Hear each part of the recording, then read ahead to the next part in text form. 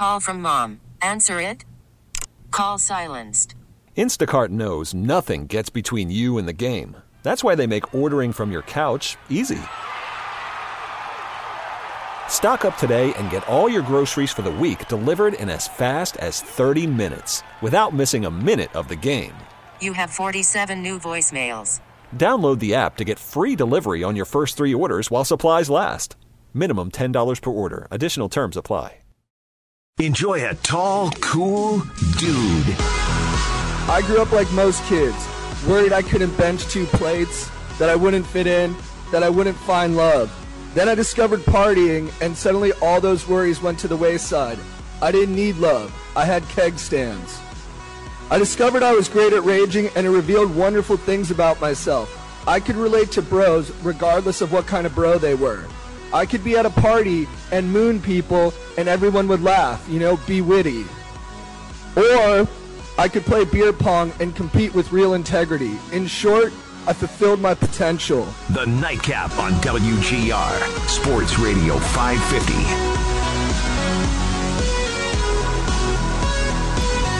All right, it's Give 716 Day, and we are almost there. We're almost at that million mark. 11:59. The donations go through till tonight. Give716.org. $984,000. 16,000 to go to get to that million mark. We should hit it while we're on the air here. In fact, just hitting a little F5 button on my keyboard here to refresh, and we are at 986. So now we're down to $14,000 to go. Give716.org. Over 400 charities. You can donate to the general fund, and then it spreads your donation around evenly to all of the different organizations. Or you can search your charity by name. You could search by category, pick and choose whichever ones you want yourself if you would rather do it that way. Give716.org. We got 14,000 to go. Let's do it while we're on the air here tonight. Joe DiBiase here for the Nightcap, 7 to 8 o'clock.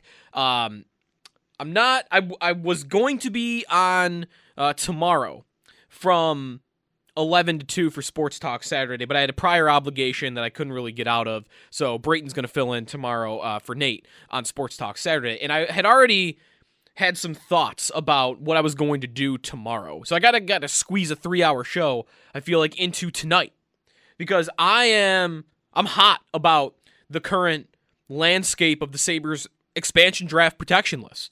We are less than 24 hours away from both the list needing to be submitted at 5 o'clock on Saturday, and we are less than 24 hours away from the trade freeze, which is really the more important timeline for me, and that is tomorrow at 3 o'clock. And it really started when Darren Dreger came on the Instigators today. Darren, he's a good guest. He'll give you sometimes what he has, but he's very good at hedging. He's very good at being coy about what he's saying and not necessarily committing to what he's putting out there. But when it came to the Rasmus Ristolainen trade market today, when he was asked about that, there wasn't a lot of hiding from it. He kind of just came right out and said it. There's teams digging in on him now. The ask is a good young defenseman and a high draft pick, I would say, coming back. So that might be more than teams are willing to stomach. And I can't tell you which teams are most interested. I know you're going to push me on that. I just know that there are a couple. Maybe Risto goes before the other two. How would that be? A young defenseman and a high draft pick. That's what the Sabres are asking for right now for Rasmus Ristolainen, and they are working the phones, is what that sounds like. And they should be, because tomorrow at 3 o'clock, they will have a decision to make. If Ristolainen is still on this roster, they will have 2 hours. They will have 120 minutes to decide who they are protecting between Rasmus Ristolainen and Will Borgen. 24-year-old defenseman, long development track. He has finally arrived. He played a small amount of games last year, 10 games. He looked really good in those 10 games, I thought. His goals above replacement, this is one credit to Chad DiDomenicis, expected Buffalo. He tweeted about this earlier. goals above replacement on the Sabres blue line last year, he was second behind Jake McCabe. The numbers show it. You saw it on the ice. Like, the numbers reflect what I saw on the ice. I saw a guy that wasn't trying to do too much with the puck, that could move pretty well. He wasn't Cody Franzen out there with bricks on his feet. Pretty good passer. And just kind of these smart, simple plays. Like, he never seemed to get in trouble. Never just seemed to fall under pressure in his own end. And he's big and physical. I'm not the guy that's really going to care a whole lot about that normally, but if you want it, if you want to have that on your blue line, here's a guy that does it. Big-bodied. He seems like the type of kid that he'll stick up for teammates. If your Jack Eichel gets run by Nikita Zadorov, which happened a couple years ago, and you had a guy like Casey Nelson standing there doing nothing, if you want your defenseman to jump in there and maul somebody for running your captain, Will Borgen is that guy. But he also, and this is almost it's almost a good thing that I feel like a guy like Borgen doesn't have the physical skill sets that Ristolainen does. Ristolainen can skate like hell. He's a bigger body than Borgen. He's a truck. He can score goals. He can play on the power play. He can play in front of the net. And what does that lead to? It leads to overutilization of Ristolainen, thinking that his physical skill set will translate to on-ice production. But it doesn't. It's a trap every single time. And countless GMs, countless coaches have gone to the same trap. Playing Ristolainen 23-plus minutes a night, sometimes 25-plus minutes a night. I think under Bilesma, his average was 26 minutes. Borgen's never going to be the guy that gets overutilized, I don't think. I think he's going to be a 17 to 18, 19-minute-a-night defenseman. Maybe he'll be on your second pair, but, on a good team and a good blue line like the Sabres probably will have, with Dahlin, Yoki Haru, and Owen Power, and Ryan Johnson having a good year at the University of Minnesota. And, hey, Jacob Bryson might be an NHL player. Like, you've got bodies on that blue line right now that Borgen's never going to be asked to do too much, like they've been asking Ristolainen to do too much for a decade. And none of this even matters. I don't need to even go into what Borgen is as a player for this argument to make sense. And that's why it's so easy that it's mind-numbing to me that we could arrive at a point where on Sunday morning, 10 o'clock, is when those protection lists will be distributed to all of the NHL teams. And it seems like that's around the time that those lists will be made public. Sunday at 10 o'clock. If I'm looking on my phone and I'm seeing that Ristolainen has been protected, I'm going to lose my mind. They have been overvaluing and overplaying this player for almost a decade. And they are can I do math? They are 20 hours away. I think I still got it wrong. They're 20-so hours away from losing Will Borgen because they can't recognize, even now, 8 years later, what they've been doing wrong with Ristolainen the entire time. They overvalue him. They see him as a player that doesn't give you the production on the ice and the rest of the league doesn't see him as. And eventually, guess what? Unless one team gets stupid and decides to overpay for him, which, I don't know, haven't we been waiting years for that to happen? It's easy to say, well, somebody will do it. Will they? We've been doing the song and dance for 5 years. Hey, guess what? Nobody stepped to the plate.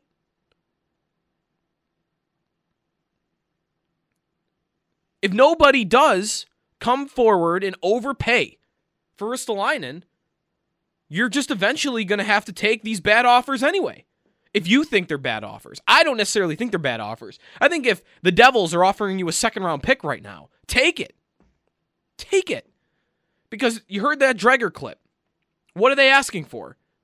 A good young defenseman and a high draft pick. I can't imagine they would get a first, but maybe end of the first round. The Devils, who I was using as an example, their late first and their early second, there's not a lot of difference there. The Islanders have like the 28th pick of the first round. The Devils have that pick for Kyle Palmieri, and then they have the 5th pick of the second round. So what are we talking about, like an 8-9 pick difference? It's not even that much. If the Devils are coming forward and offering you the 40th pick in the draft, you take it. Because, and that's, by the way, if that offer comes before tomorrow at 3 o'clock, because the moment tomorrow at 3 o'clock hits and he's still here, Seattle's grabbing one of those two guys. They're grabbing Risto or Borgen.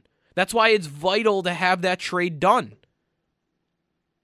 Another reason that it's so frustrating to me personally about this is, and this won't really apply to everybody, if not anybody else, I have been on this train since March. I looked back earlier. I wrote a story on our website at WGR550.com. If you want to go back and read it, I retweeted it at Sneaky Joe Sports earlier because it's all the same logic. It's all the same arguments. March 23rd. That's before the trade deadline, I think. Before the trade deadline, I wrote a piece on our website saying that the Sabres need to get proactive here. You need to trade Ristolainen. Because otherwise, you're losing Borgen or him for nothing.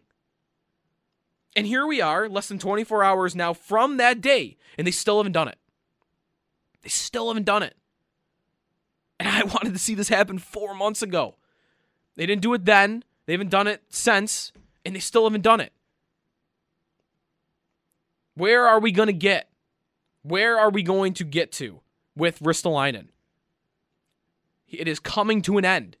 Next year, he's leaving. There's no ifs, ands, and buts about it. The future relationship between the Sabres and Ristolainen, it's non-existent. So, time to sever ties. Time to get what you can and not sacrifice a player you've been pouring resources into for 6 years. I remember going to development camp when I was in college, and Will Borgen was there. Like my first year of college. I'm not that old, or I'm not that young. I'm 26. It's been a while. I remember watching Borgen in development camp forever ago, before Eichel was maybe even in the organization. Maybe he had just gotten here. After all that, and he finally gets here, you're just going to let him walk away? In the name of this guy specifically. It just doesn't make sense. It just does not make sense. And I believe, just by connecting the dots, they're going to do it. I think if they don't have the deal they want on the table by tomorrow at 3 o'clock, they're going to protect Ristolainen. And it's not 100%. I'd be really surprised if Seattle doesn't take Will Borgen. I can't believe they wouldn't. What's the logic behind it? Now, Paul wrote about it, our story today, in his piece about the expansion draft and like what he would do protecting forwards and defensemen. He wrote, Seattle has also been looking into Kyle Okposo. And that stems from Dave Pagnotta of the Fourth Period from last week, I think, with Brayton, that he said the same thing, that they've looked into Okposo. And maybe that's reasonable. Maybe that's feasible. He's got 2 years left in his contract. It's $6 million per. I don't really need Okposo gone. In fact, I don't even know if I want Okposo gone. That might sound strange because we've been wanting to see his contract off the books for a couple years now. But the next 2 years, every time I try to do a roster simulation, I have trouble getting the Sabres to the cap floor. That's how young they're going to be. That's how many entry-level contracts they're going to have. You're going to need Okposo $6 million. I'm not saying it's a bad thing if Seattle takes him. I'm not necessarily saying it's a good thing. Because you're just going to have to go overpay somebody somewhere else. You're going to have to go sign the modern-day version of Andre Mazzaros to a $4 million deal, even though he doesn't deserve it, just because you got to give it to somebody. But what that would do, actually, maybe it would be a good thing, because that would guarantee that they're not touching one of your two defensemen, whoever you may expose. And maybe they take Gergensons. Maybe they take Colin Miller. Maybe they want a veteran player that they can help them be a respectable hockey team on the ice next year. Maybe that's what they want. But I'm reaching, I think, to make that argument. If Will Borgen is available, how do you not take him if you're Seattle? How do you not do it? He's the perfect player for them. He's ready to go. He's ready to play in the NHL.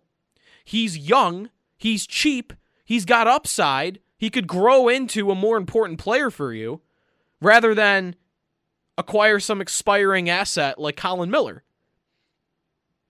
What are they trying to be? Are they trying to win right now? That maybe will be dependent on, of course, what their strategy is, on who they take from the Sabres. Because if you're trying to win right now, okay, fine, I could see taking Colin Miller, even though I mentioned the goals above replacement. Borgen was better last year on the ice than Miller was. You can make a really strong argument that right now, Will Borgen helps them more on the ice than anybody else they could take from the Sabres. In fact, you probably should make that argument. That's why it's so tough to see them not taking him. That's why I shouldn't talk like I'm assuming he would be gone if you expose him, but I'm all but doing that. I'm pretty much assuming that Seattle will take him. Because I would, and I feel like 99 out of 100 hockey people would too.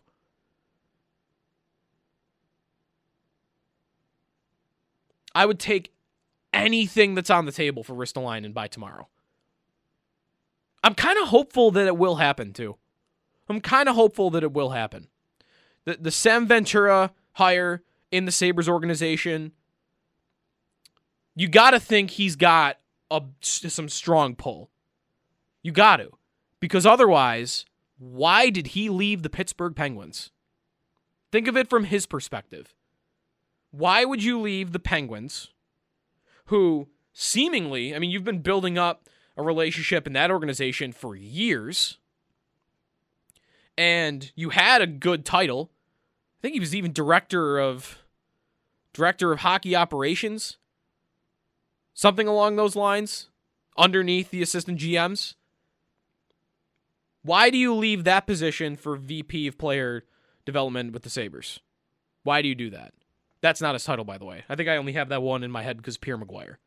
But why do you leave that job for the Sabres organization? You gotta know you're gonna have some say. And if that guy has say, and Jason Carmanos, who has an analytical background for building the Penguins analytics department in the first place, he's the assistant GM.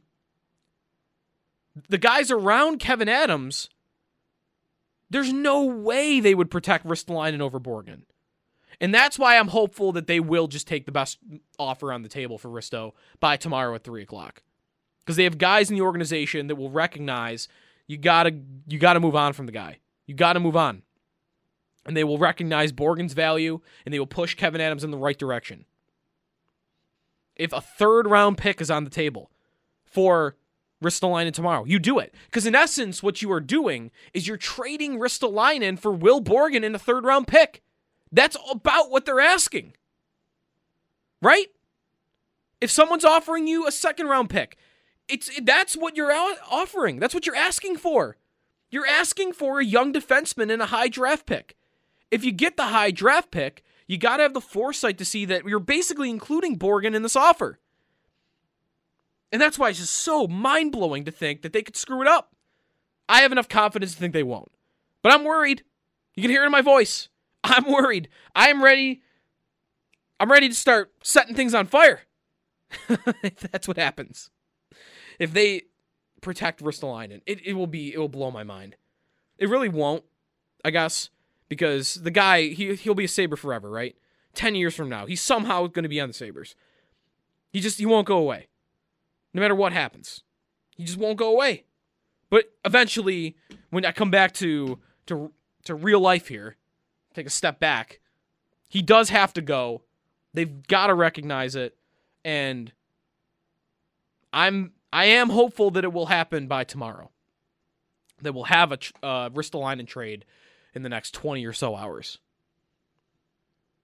803-0550 is the phone number. Where are you at on the Sabres blue line? Is it really that important to trade Ristolainen at this point in time? We'll hear a little bit from Darren Dreger as we progress tonight on the show.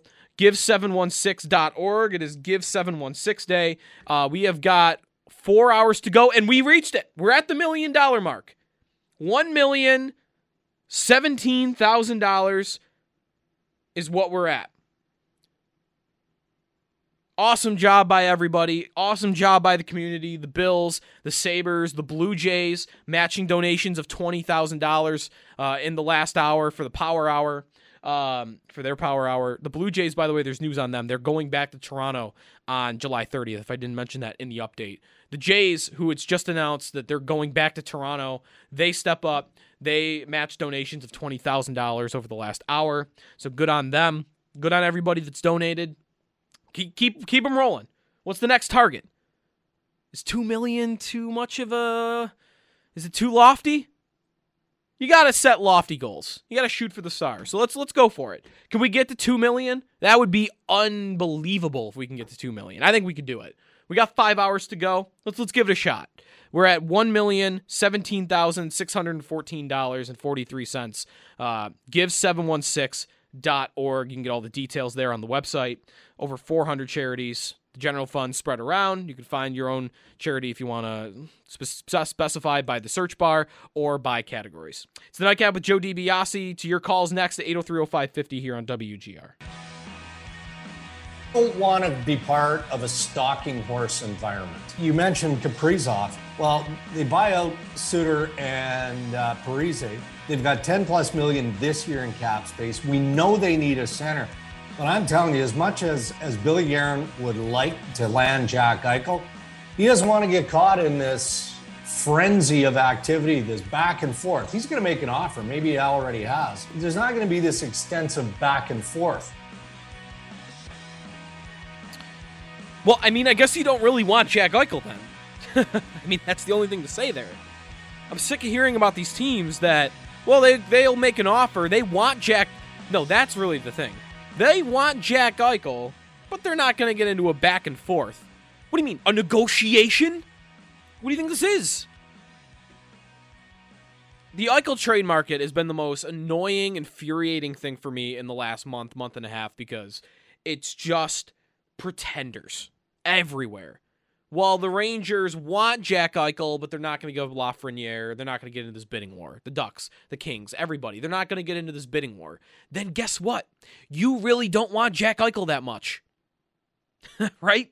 Because if there's a 24-year-old elite number one center on the market and you don't want to get into a bidding war, then you're not being realistic. And you don't really want Jack Eichel. That's what that says to me. Joe DiBiase back here on the Nightcap. We have crossed the $1 million threshold for Give 716. It does not mean we stop. We're shooting for $2 million. We're at $1,022,000. We got a ways to go. Let's do it. We got 5 hours to go. I think we can do it. Come on. Give716.org for all the details on how to donate and the different ways that you can donate, the charities. All the information is at give716.org. Yeah, the Eichel thing's annoying to me. The Ristolainen thing has got me mad. A lot of things with the Sabres got me not necessarily upset, but on edge.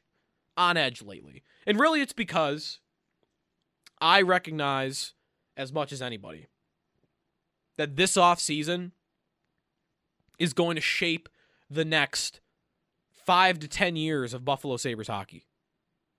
Like, if we really want to claw out of this funk, the funk is not putting it, that's putting it so lightly. This disaster that has been the last decade of Sabres hockey, if we want to climb out of that, they gotta nail this offseason. This offseason is vital to that. Because they're probably going to trade Eichel. And that is going to populate the new Sabres prospect pool. You've got a dying one right now that is ranked near the bottom of the league a lot of times. And where are you going to get this influx of young prospect talent? These trades. The Eichel trade. Ristolainen, what you do with him, and whether you're able to keep Will Borgen and what you get in return for him. Reinhart, same thing. These are going to decide the next decade of Sabres hockey. And then what these prospects become, if it's Trevor Zegras, if it's Matthew Boldy, if it's Maxime Comtois, if it's Lafreniere, if it's Byfield or Turcotte, all these guys, any of these guys, Rossi, Newhook, Krebs, The guys the Sabres get will be asked to one day be the focal point of this organization. I don't know who their number one center of the future is. Dylan Cousins could do it, but I'm not ready to put him in ink after 15 points. You know? Jack Quinn, he could be a top 6 goal scorer, but he only scored 2 goals in the AHL. I don't know that he's going to be a top 6 goal scorer in the league just because they picked him 8th. Middlestat looked good last year, but I don't know that he's going to be a second-line center. Thompson looked better last year. I don't even know if that guy's going to be an NHL player. Dahlin came a long way last year after Ralph Kruger was fired. I don't know that he's going to graduate to that Norris caliber defenseman. Is Owen Power going to be the next Victor Hedman? Is he even going to be a top pair defenseman in the league? Is he going to be Aaron Ekblad? I don't know. What the hell do they have in goal? We have no idea.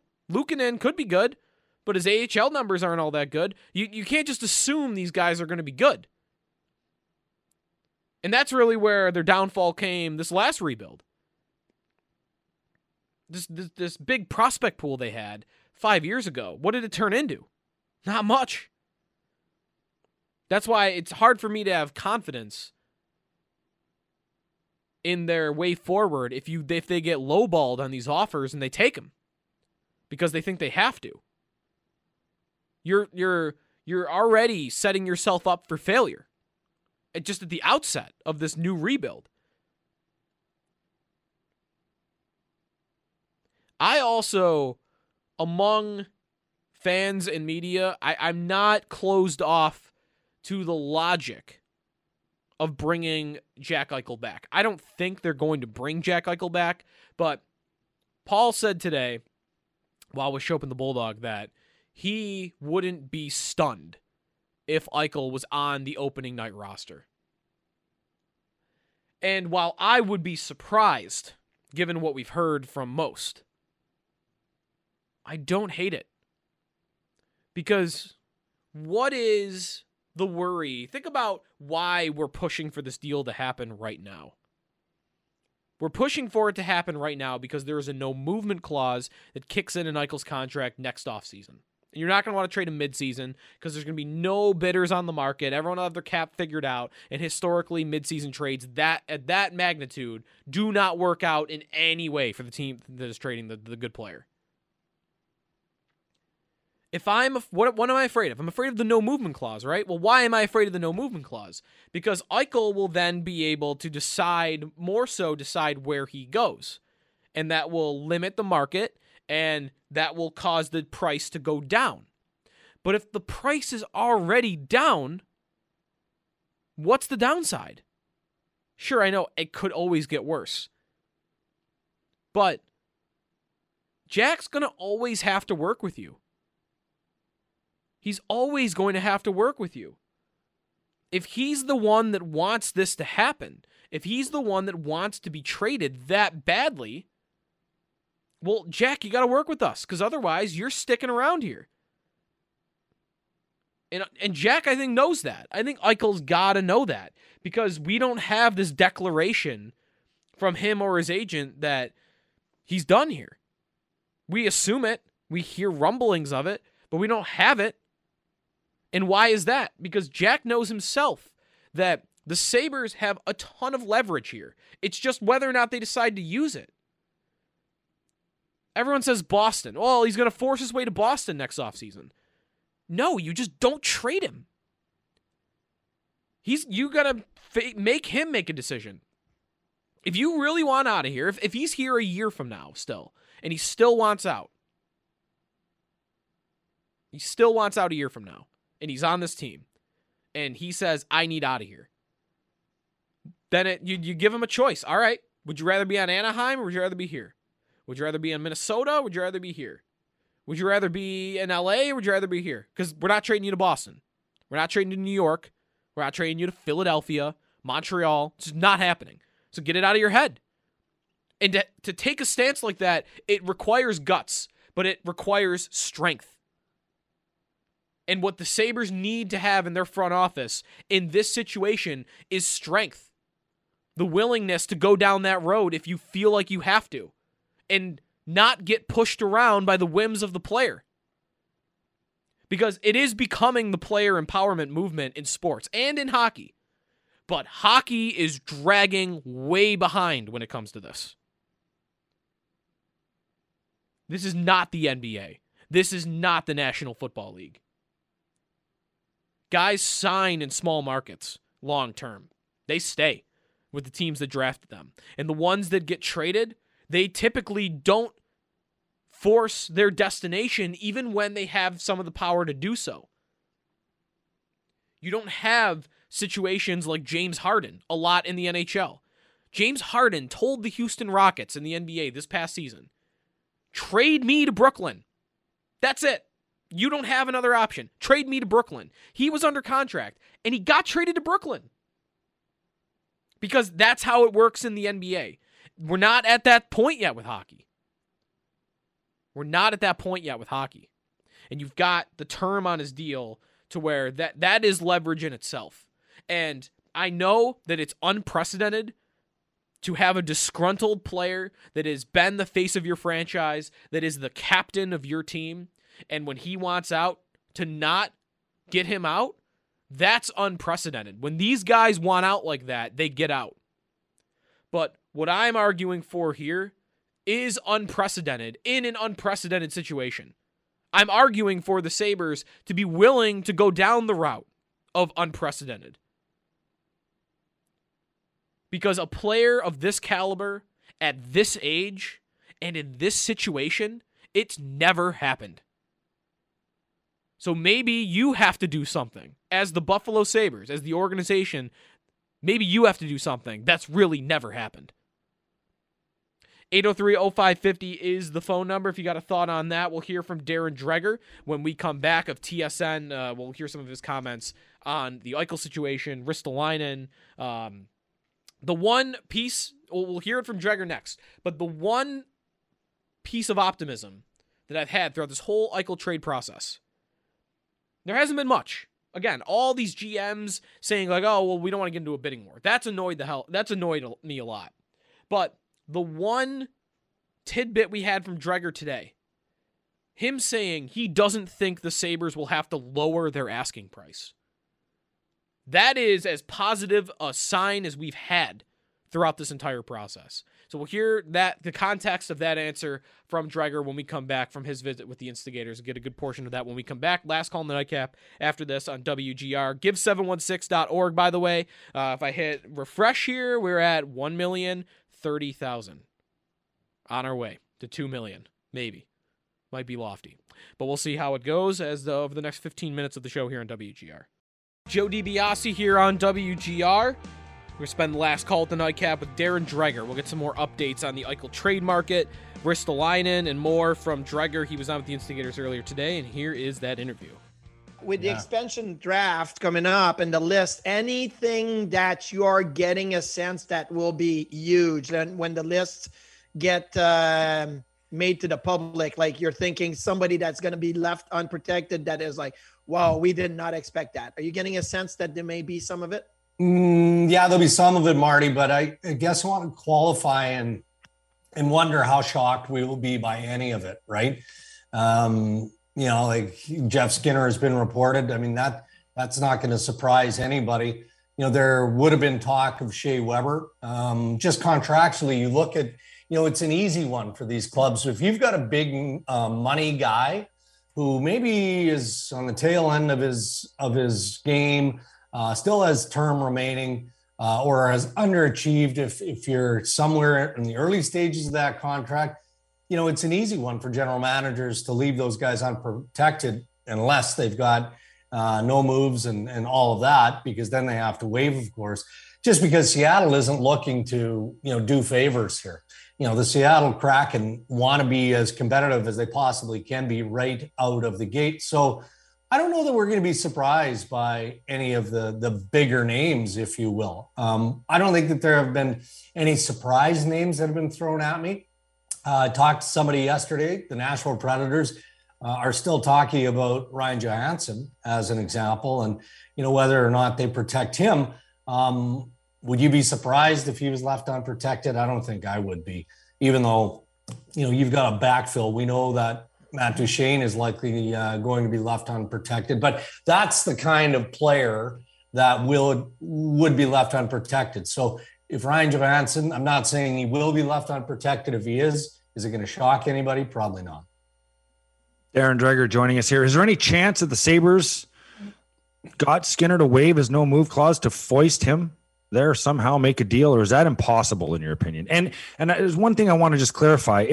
Can the Sabres pick up half the salary in the expansion just for clarification? Because we were talking about that, and I wasn't sure if the Sabres are even allowed to do that in the expansion draft. That's a good question. And whoever's listening who has a better handle on that, I'd like to hear the response.